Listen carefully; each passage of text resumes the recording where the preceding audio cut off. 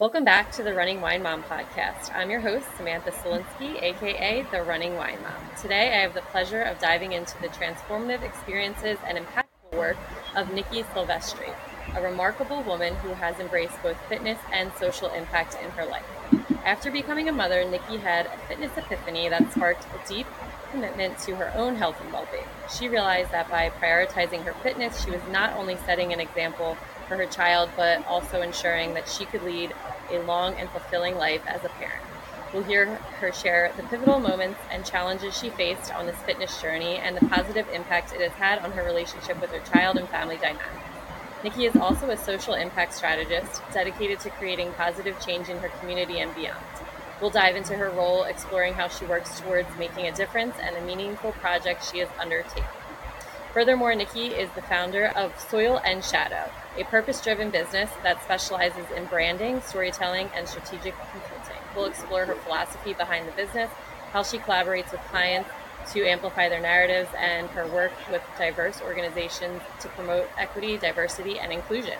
Get ready to be inspired as we dive into Nikki's incredible journey, her commitment to fitness and social impact, and the transformative work that she's doing through Soil and Shadow. So let's jump right in. Welcome, Nikki. Thank you. It's really good to be here. I'm so glad to have you. So to start each episode, we have our wine, and win of the week segment. This is where we share our favorite bottle of wine or drink, vent about something that has been bothering us, and celebrate our recent victories. So grab a glass, take a deep breath, and let's get started. What is your wine, W-I-N-E, of the week? Ooh, my wine of the week this week. Well, I don't drink alcohol, so I would have to say it is the lemon cayenne cavita, which is a fermented beverage. It is water kefir. So is it sort of like a kombucha? I've never had.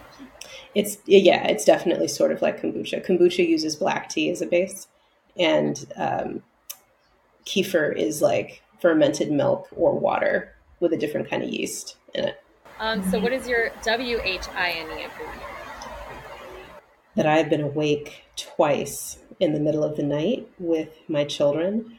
And it is a wine because I'm tired in this moment, having been up since 2 a.m. But it's also a bittersweet wine because they're 2 and 5 and they're so precious. And I'm really trying to capture the sweetness of the moments right now and not just in retrospect. So it is a both and for me.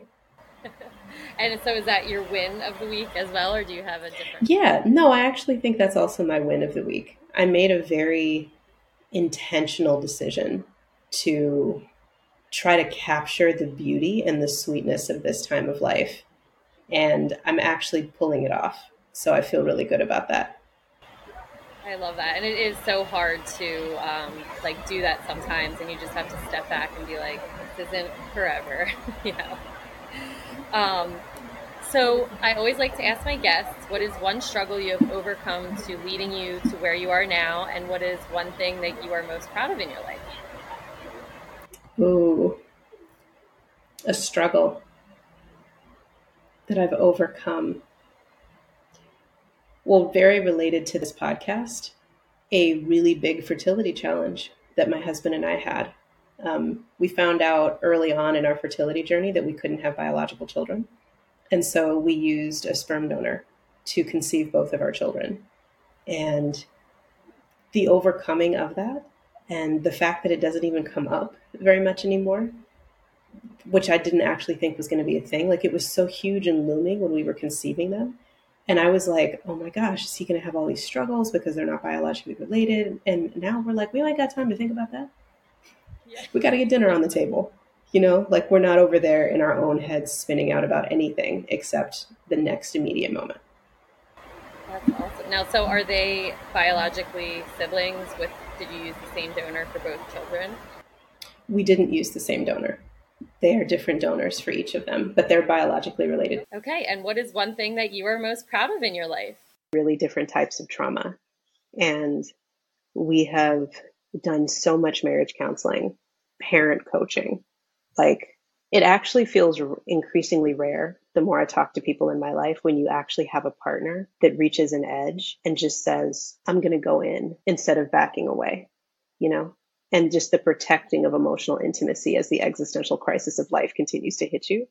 is a choice. And I'm really most proud of that. That's awesome. And so important to you, your team, the rest of everything else is, so affected by that. So that's wonderful that you guys are doing all the work to do that. All Mm-hmm. right. So this is the Running Wine Mom. So we start with fitness, and I'm excited for you to talk about your fitness journey. Currently, right now, what is your favorite way to stay active? Weightlifting. Yes. And so, how did becoming a parent motivate you to prioritize your fitness and adapt a healthier lifestyle? It was the catalyzing force. I don't believe I would have done it otherwise. I grew up in LA, that super asthmatic kid that like couldn't do anything because I always had my inhaler. So I had this story my entire life that I'm not athletic, quote unquote, and that, like in LA, moving hurt past a certain point. I couldn't move quickly because I'd have to use my inhaler. So I basically learned how to not push my body so that my lungs wouldn't hurt. Then I moved up to the Bay Area and into the forest and was like, oh, after a year of living here, I could hike and not have to use my inhaler. And it was like magic. It was just, oh, air quality is a real thing. And so that was kind of the first introduction to it. But then I had my kids and gained and lost 50 pounds twice. And after my second kid, my diastasis recti was intense. And for those of you who don't know that term, it's the ab separation that happens after having kids. And I was like, I ain't going out like that. And, was convinced by all of the online personal trainers that one can heal diastasis recti through exercise. So I was like, great. I bought all the programs. So it started out as vanity. And then once I actually started lifting weights, it was incredible. Like just how the energy that came, like actually, I discovered the benefits of exercise in a way I never had in my whole life. So now I'm one of those people. I have kettlebells and I do Turkish get ups and kettlebell swings. And I know how to do a snatch, a squat to snatch. Like never in a million years, Samantha, would I have thought I would be this person. That's awesome. What a great, journey. I think some people are just like you were saying, maybe like they're living in an area with, air pollution is, an issue with them, and or they're scared to start, and having your why is so important, and obviously your kids are a huge why for you. So what were some specific challenges that you kind of faced initially when you were starting your journey? Did you just go right into it and then you just never looked back, or was there like a grace period of you kind of being like, maybe I'll go back to my old self? There actually wasn't, and I think mostly because it didn't start after my first child, it started after my second child, right? She was born in 2020 in October. So we all know what was going on in 2020. That was an intense year. And so the challenge I faced with my first of prioritizing it, and I'm so tired and I don't want to get up early and like none of that was a factor. It was basically like if I don't do something for myself, I'm not going to make it. And also, I started small. I didn't start out lifting weights. I started off with a very specific ab reconstruction online program that was very gentle and was like, doing the two-step ab compressions and doing the dead bugs on the floor, and like very gentle arm raises. And that was really beautiful. So I think I started the routine with something that was more low bar. And then I got the Future app. And so then when I did my interviews with the personal trainers, they started giving me more complex exercises and tracking on the watch what I was doing and being like, we think you can handle more now. And maybe you should buy some weights. And I'm like, buy some weights. They were like, yeah, buy some weights. So I fell into it. That's great. And I love that. Like, I don't know if you guys are planning on having any more children, but for me, Absolutely not. we knew after two, like that was done. And I feel as though you probably then therefore knew that. And it's like, okay, now you can be you again. You're done giving your body to your babies, and it's about you, sort of, even though it's always about them. But,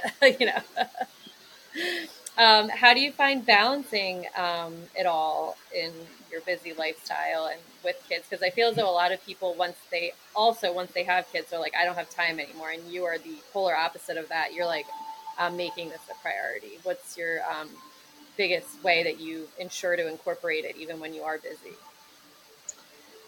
It's kind of like because I'm busy. I mean, it helps that I run a leadership team and organizational development firm.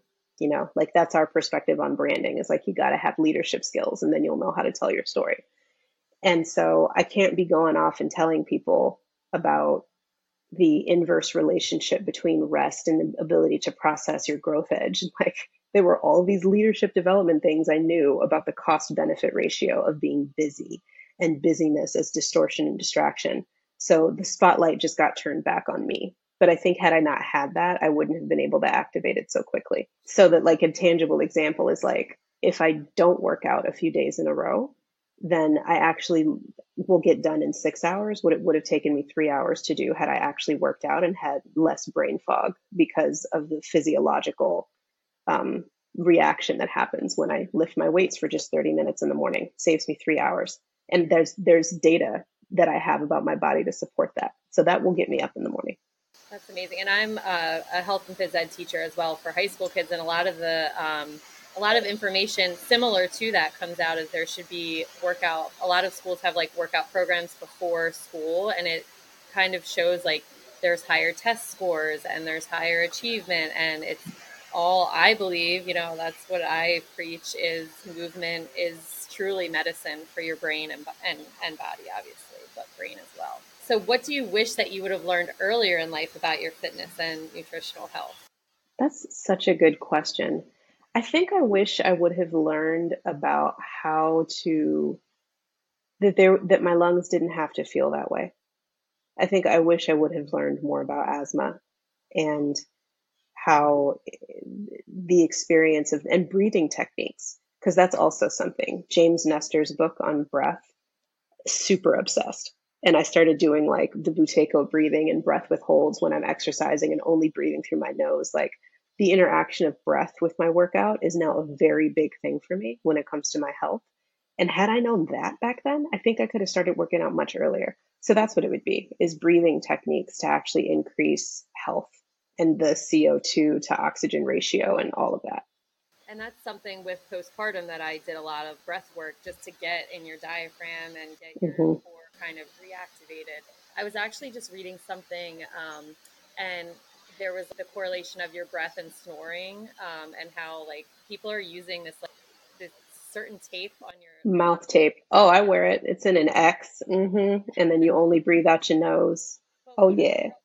one of the girls was saying her husband never dreamed before, and then he put this mouth tape on, and now he's dreaming. And I'm like, oh my gosh, that's wild that is such a. Yeah, my cousin uses it too, and he's like, it's awesome. Like, he's like, it looks weird when you're sleeping, but it's important. So, how long have you been using that for? Has that helped with your like breathing? Do you think it Oh, works? 100. Yeah, no, 100%. The two biggest things that I took from that book were mouth tape and during exercise or physical exertion, not breathing out, not breathing through your mouth at all, and reducing your exertion till you can get to the point where it's uncomfortable but not intolerable to only breathe through your nose. And then build up your stamina in direct proportion to what it takes to only breathe through your nose when you're exerting yourself. And if you have to pant, scale back. And I started doing that and now can hold my breath for there's like this whole thing in the Buteyko breathing technique about you breathe in and then on the out breath you hold and see how long you can hold on the out breath. And 20 is good health, 40 is super optimal health. And I was at like 10, so I was not okay. Wow. And now I think I'm up to 25 or 30 or something. That's amazing. I definitely am now like, okay, after this, I got to look up all that and Hmm. get my breathing better. So, since, becoming a parent and having this fitness journey, how do you think as a mom with your children, it's impacted you as a mother? Do you think it's made you, I mean, I know you can probably keep up with them a little better than, prior to. I actually totally forgot to say that. That was a big impetus for me keeping it up when my personal trainers started doing weights. Was because my son wanted to wrestle with me, and I didn't want to constantly be like, he's a very physical kid, and I wanted to actually be able to play with him. And so I had to develop my muscle strength and stamina to be able to be the kind of mom that I wanted to be. And now it's pretty amazing. I do Hulk mommy with my kids where I can carry both of them at the same time and they think it's hysterical. I can do chasing games. He loves the fact that I lift weights and like wants to pick up my weights and be like, I'm lifting weights like mommy. And I'm like, that's what I want. My kid thinks I'm a badass. And that, what an amazing like archetype for him to think of his mother as. Yeah, that's a wonderful thing that you're doing for them. That's just showing them. They're going to think it's just normal part. You're not showing them Exactly. saying, "Oh, I want to be skinny," or you're like, "You want to be strong," which is so That's important. right. So looking back on your fitness journey since becoming a parent, what do you think you're most proud of achieving physically and mentally? I said this to my personal trainer. My goal initially was just my diastasis recti. Mm-hmm.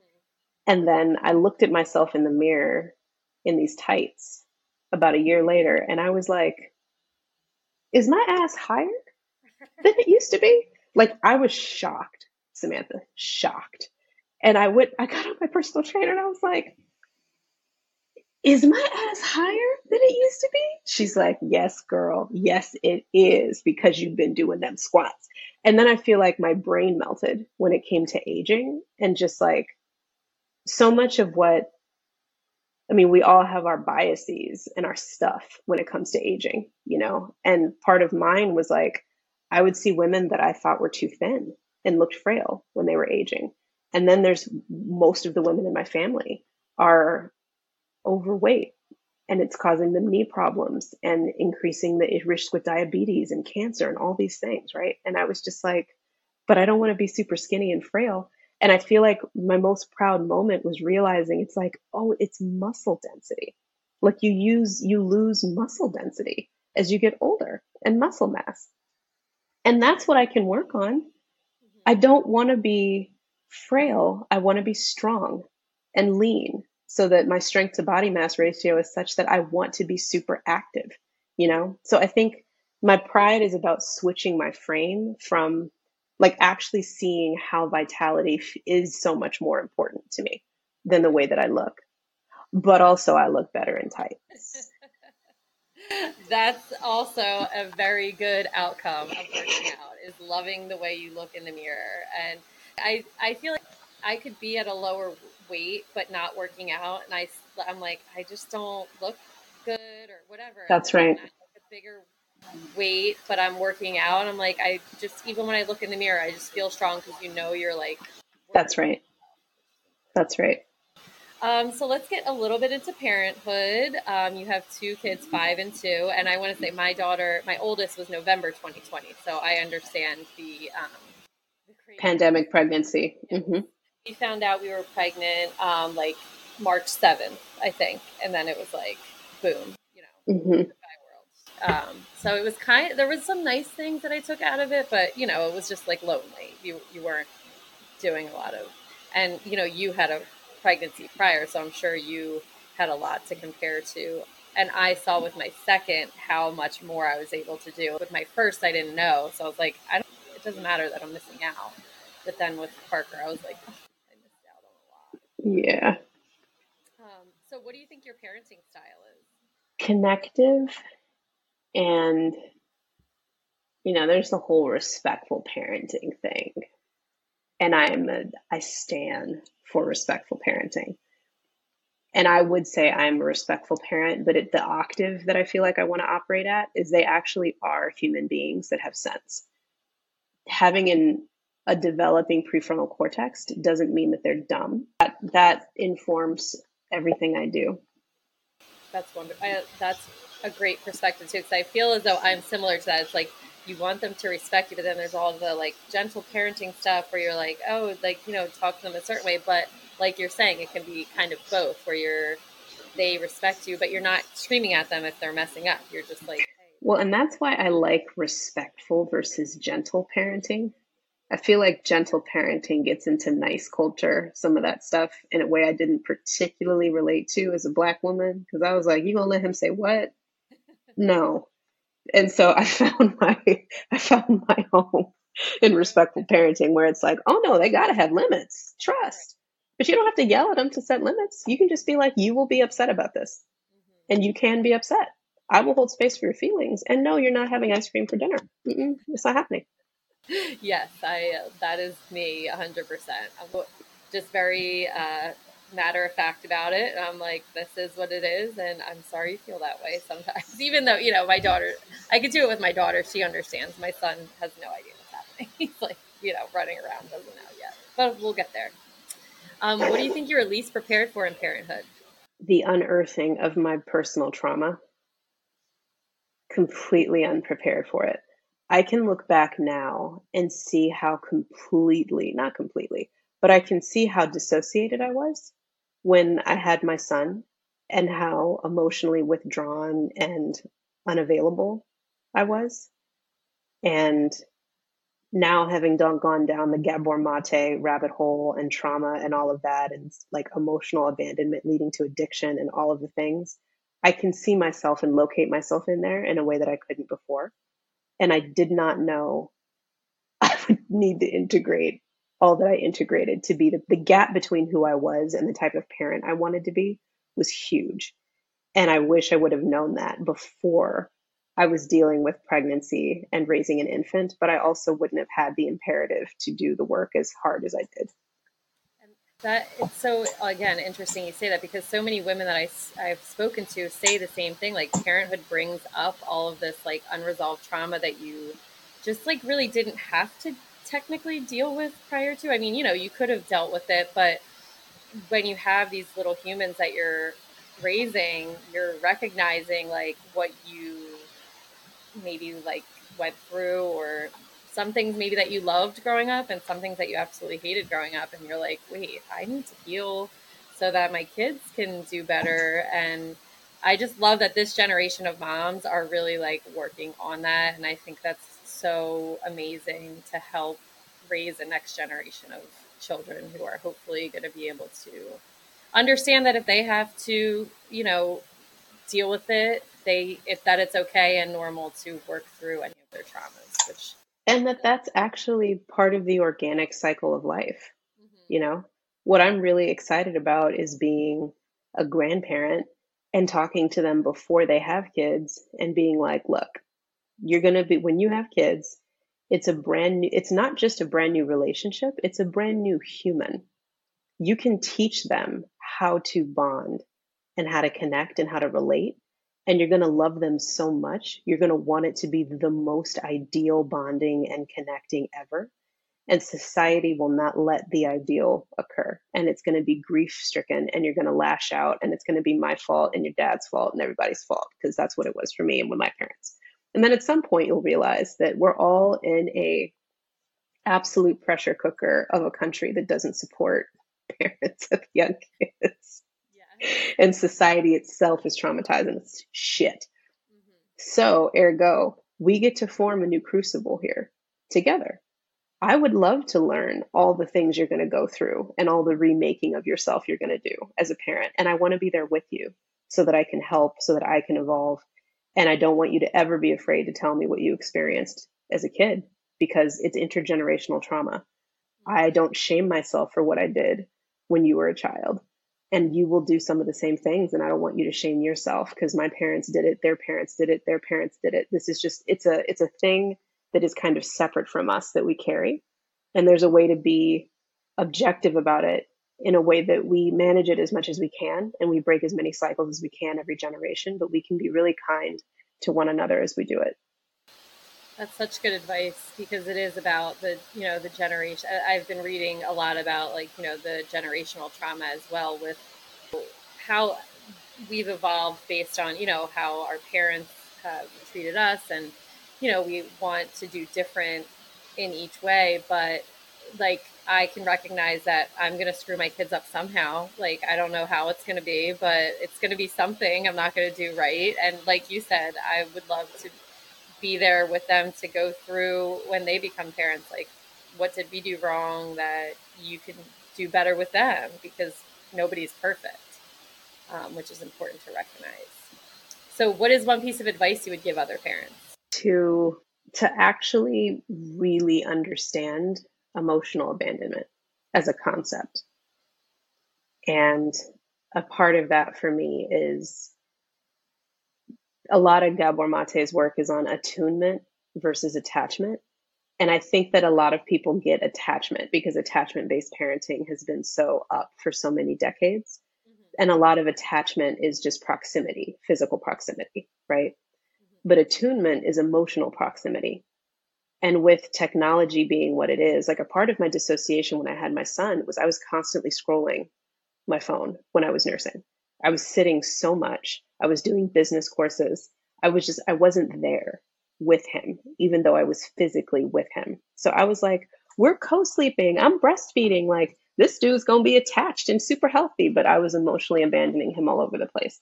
And I feel like the distraction, the stress response of leaning into virtual worlds and imagination and drama and whatever we use to manage stress creates the capacity for emotionally abandoning our children just with distraction. Hmm. And our kids need us right now. I mean, society is losing its ever loving mind. And in an ideal world, what I want for every parent is to understand emotional abandonment and attunement so that we don't leave our kids emotionally in ways that we don't even know are harming them. Yeah. It's so and it's not really from a parent perspective, but from a teacher perspective. I teach grades 7 through 12 health and phys ed, and seeing, going back to the phone where you're saying that, you were there present with your child, but you're, on the phone. I see that with the socialization of this generation of students where they're all, I used to go into a classroom and I used to have to say, or like in the gym and be like, all right, everyone, like quiet down. We have to get like started. And now you come in and like nobody's really talking to each other. They're just sitting on their phones, looking at their phones, and I don't know, talking to someone else, but it's not the same as like that socialization aspect that we all need, and that connection that everybody deserves to have too. So that's important to remember for our kids and raising them as well. All right, so let's get into some specific interview questions. I think it was in your TED talk, you talked about Captain Planet and your environmental journey. And I was like, I have to somehow put this in, so we're just going to get it out there because I want to know about it. It was something that really just like caught my attention. And I was like, let me write this down. I have to ask. So tell us about that. Yeah. Um, well, I was absolutely a planeteer because I'm a planeteer. You can be one too. Saving our planet is the thing to do. Looting and polluting is not the way. Hear what Captain Planet has to say. Yeah, I was real hardcore about it. And I feel like a much better, I have much better context for it now because I feel like it was the ozone layer when I was in elementary school. Like that was the big environmental catastrophe. Yeah. And so there were all these save the earth ozone layer things happening. And I just remember being really attached to it. Like, we got to do this. And the thing that swayed me away from thinking of environmentalism as a path was I didn't see any Black environmentalists. And I was basically told that, we don't really do that because we got HIV, we have gang violence, we have actual threat to our lives. Let the white people deal with the environment. And it was in college that the world started coming together for me a bit more. And I could see my path through that. So did you go into college like as with a different expectation of what you were going to be, and then change your direction? I totally changed. I went through a lot of phases. I went to a medical magnet high school in Los Angeles. Okay. So a hospital was like one of our classes, and I did the labor and delivery clinic for 40 weeks. After that, I was like, absolutely not. So then I went to college and um, did Black studies with a concentration in theater because I wanted to teach Black folklore, get a PhD in theater and teach Black folklore. And then An Inconvenient Truth came out in 2014, 2000, 2004. And I saw it and had the Captain Planet moment, but as an adult, and was just like, oh shit, we about to die. You know what I'm saying?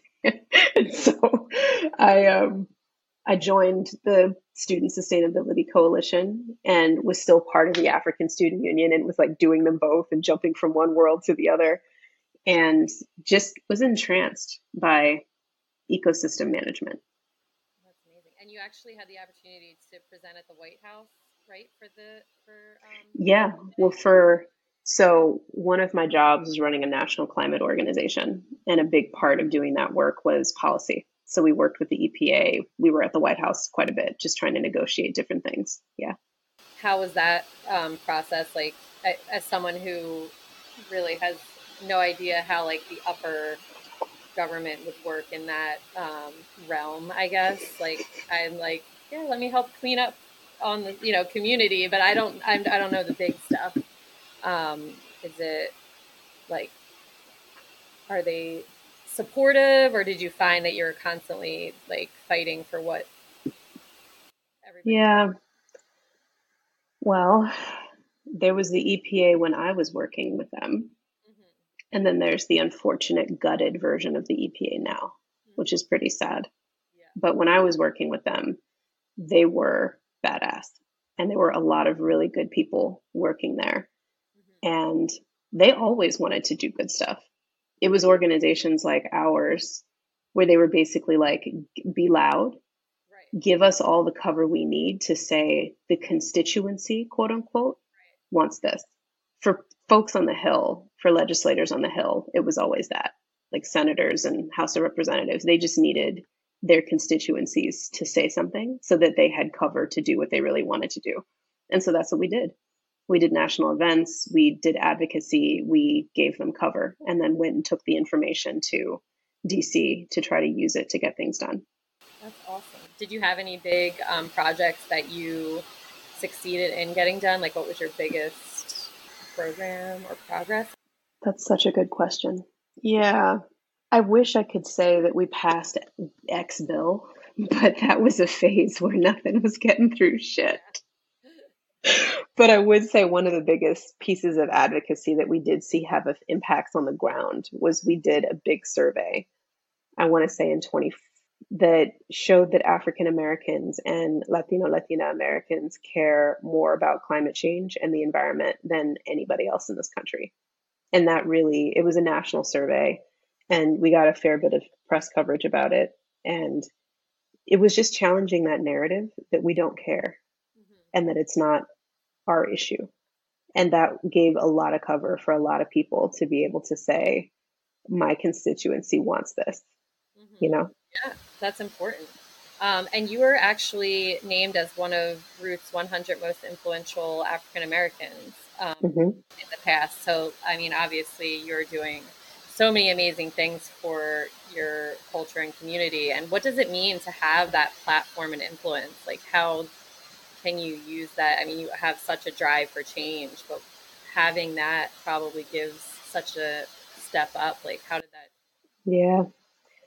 I think inspiring hope is where I've come to lately. When I do public speaking, I am very attuned. I mean, part of it's my theater training. I decided not to go into theater, but I am so glad that I took years of improv because it really helps with public speaking. Mm-hmm. And I love attuning to audiences and feeling where they are and having that live exchange. And we're scared. People are scared, you know, we come into these rooms and they sit down and they want someone to speak into them, Mm-hmm. you know? And I feel like that's one of the main things about having a platform. And there's a lot of complexity for me with virtual platforms, which is why public speaking in person is so important to me, because I feel like the nervous system, I mean, all this stuff we were just talking about, right? Breath, nervous system, body, all of that. The syncing of nervous systems that occurs when you're live in person and someone on stage is speaking into you, and you actually can feel the catharsis. Like in theater, catharsis is the whole thing. Like you go on a journey, right? And I try to do that in my speeches. And so that, considering the way the world is, having someone tell a story of a mental model and a mindset that you can have for how to have hope and how to walk through your days and can hold on to your peace, with the complexity of grief and loss and the need to integrate all the things, feels essential. right now. I agree. And I feel as though like during the COVID time when everything was, virtual, everyone was like, this is great. We're going to be able to do all this stuff virtually. And then it's like, no, we miss that social connect. It's not the same as being present with other people. And it's the energy that you are missing for sure. So let's talk about Soil and Shadow. This is your business.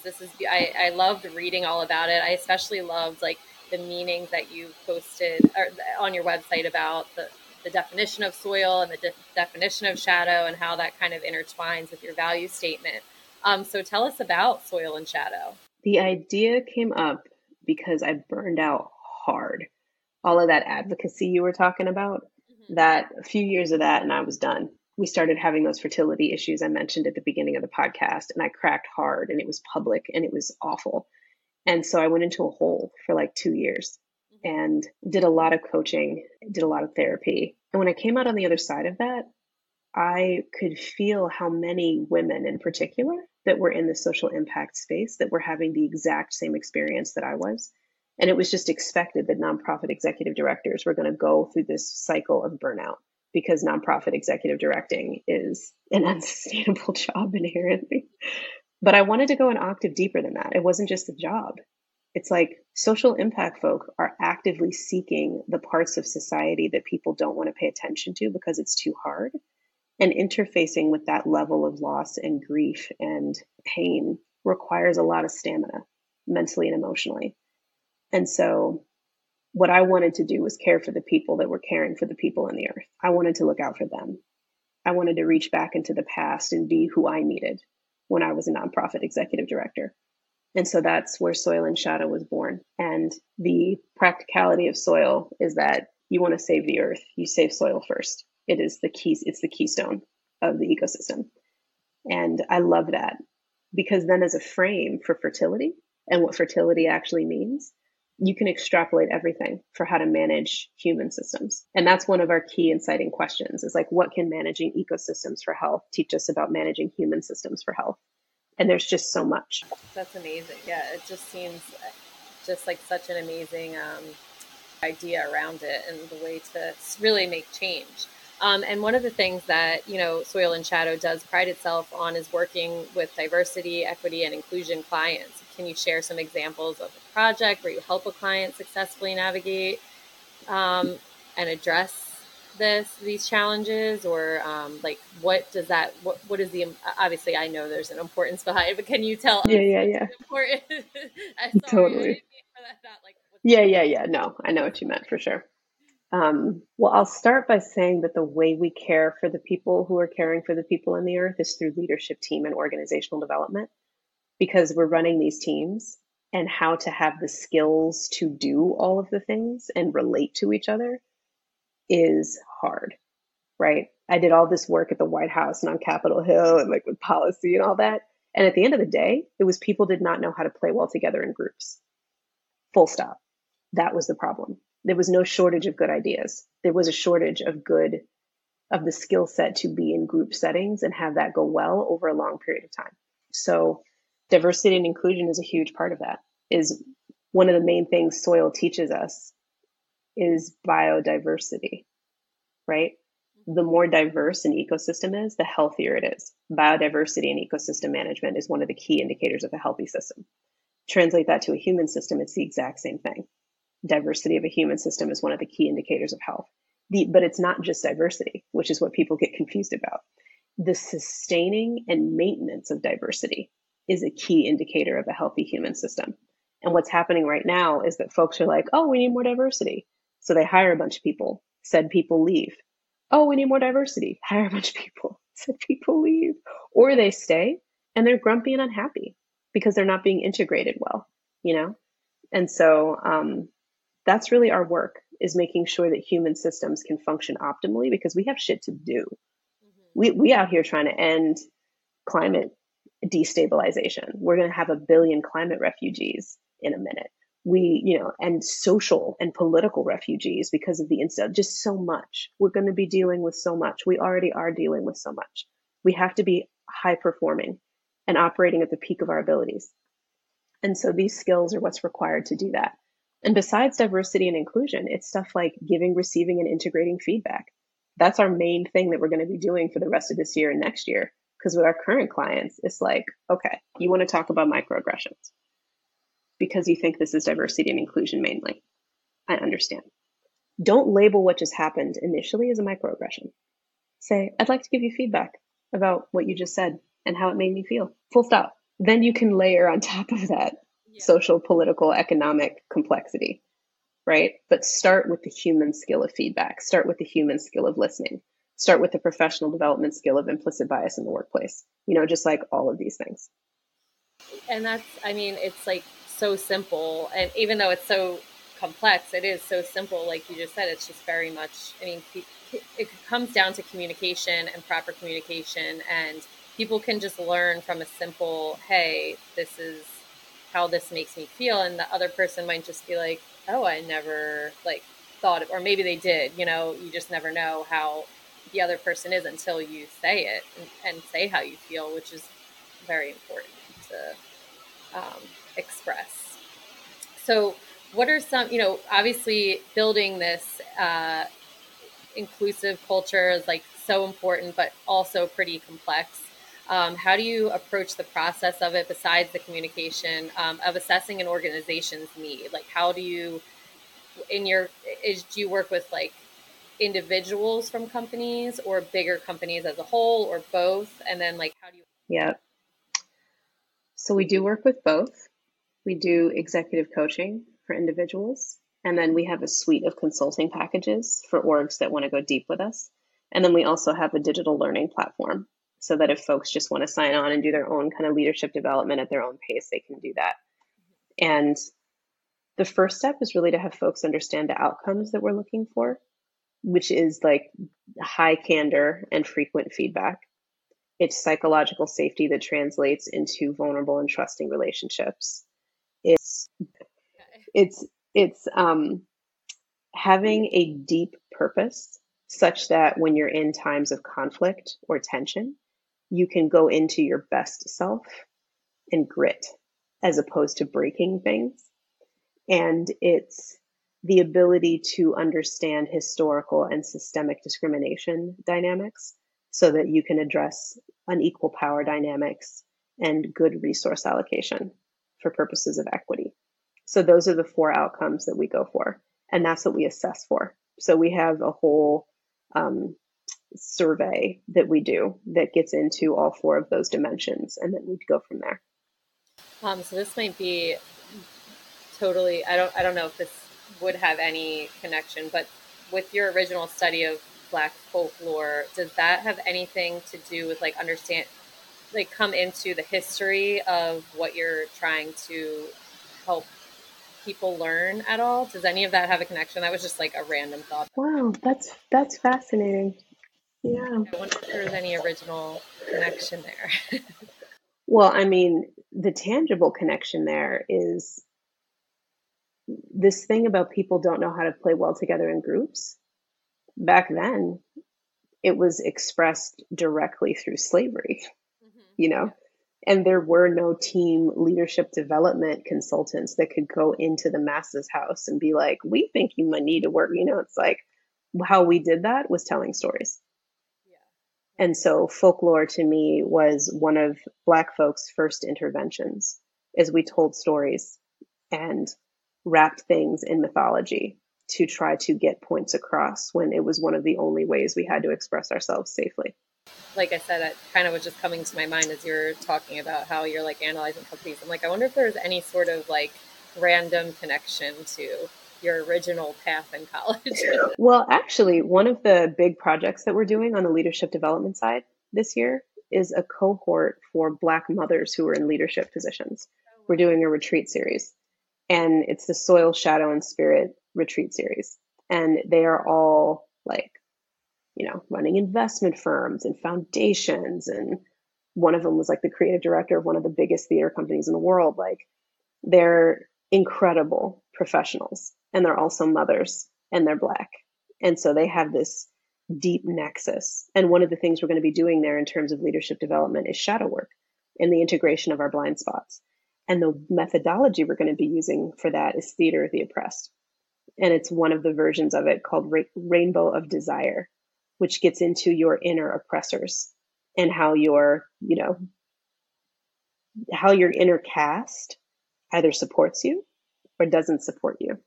And I'm very excited about that. We'll get 3 retreats over a period of 9 months where we'll get to use this theater methodology to surface issues and do leadership development work. Yeah, I was going to add, I have some questions about the retreat, and I just thought, reading about it, it seemed like such a great opportunity. And I do feel as though like it's so important for Black women in leadership to have these specific opportunities for them, because white women have lots of opportunities for them, and that's just the reality of it. You create this retreat for women who are so deserving of it is just an amazing platform for them. So what are some other of the main objectives besides the work that you're going to do? What do you hope that they get specifically from it at the end when they walk out? Well, the threads of where this retreat came from were pretty deep. And it started as a conversation between me and the co-director of it. Her name's Nome Lamar, and she's an incredible artist, an incredible professional who's done some really heavy hitting stuff. And the two of us were just really feeling into how the impending destabilization of the human species is going to require us to know how to activate and deactivate community pretty quickly, whether it be refugee community or folks moving out of a place because now it's too hot to live and they got to go somewhere else. Like, we're going to be moving around a lot more and bumping up against each other a lot more. And doing that well is an imperative. And Black women modeling how to do that well, Black women modeling how to do anything well has been a savior to many things throughout history. And so we want to have many conversations about that. And we hope that these women, because they've already decided to be models because they're leaders, will get deeply filled up and be able to transform themselves by having a very safe container within which to integrate work that they don't get to bring up with other people, because you need to do it with a peer group, and you need to do it without your kids, and you need to do it in a way that's not going to impact you professionally. And we wanted to create the circumstances for that to occur. And so is this, how many days is the retreat? There's 3 retreats, and each one is 2.5 days. 2.5. Okay. And then how many people do you have? How many women do you have? 21. So that's great. That's a good number. It's intimate enough to That's right. have such an impact. And so, again, just going back to the supportiveness and inclusivity of the environment at the retreat, did you have any specific details of the retreat that you're like, this is it more like you're going to a convention, or it's more like since it is 21 women, like you have not, I don't want to say spa, like more of like a yeah, what's the vibe? Yeah. Well, we're going, because it's the soil shadow and spirit retreat, it's going to be at an operating ranch. So the main ranch that I've been working with for almost 10 years that raises regenerative meat, like their mission is to restore the agricultural soils of America.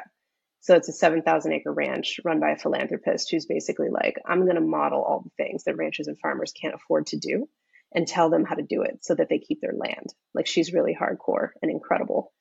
And they have this thing about radical hospitality. So the food is amazing. The accommodations are incredible. The barn is beautiful. They hold weddings. And the convenings that they do are mostly about restoring the agricultural soils of North America. So they convene a lot of folks in regenerative agriculture and climate change. And it's the mission. It's called the No Regrets Initiative, because they will not have any regrets about doing anything to restore soil. So that's where we're going to have the retreats. And a lot of the tenor of the retreats is getting to know soil. We're going to be doing this rainbow of desire work and using our bodies to surface our work and then being able to integrate it. We're going to be walking the land and foraging and collecting things to make salts and to make teas and bath soaks and things like that. And we're going to be practicing hard. You know, me and the other two facilitators are going to be up with the sun and down with the sun and create a very strong practice container. Because one of the ethoses of the retreat is that there we want to create some discernment around rest and dissociation, because I think with many of my clients, there is a confusion about the difference between dissociation and rest. And like the actions of resting are held as more important than the outcome of resting, right? The outcome of rest should be rejuvenation and renewal, etc. But if you are dissociating and watching a bunch of TV before you fall asleep, and then you're not really rejuvenating because your body's still tense and stressed because you're not integrating nothing, and then you wake up and you're still tired and you drink a bunch of coffee, it's just like we're kind of on this treadmill. And so, yeah, there's going to be heavy practice. It's not going to feel like spa anything. We're going to be inviting them into some discipline. And the outcome of rest will occur because it will be integrating and rejuvenating.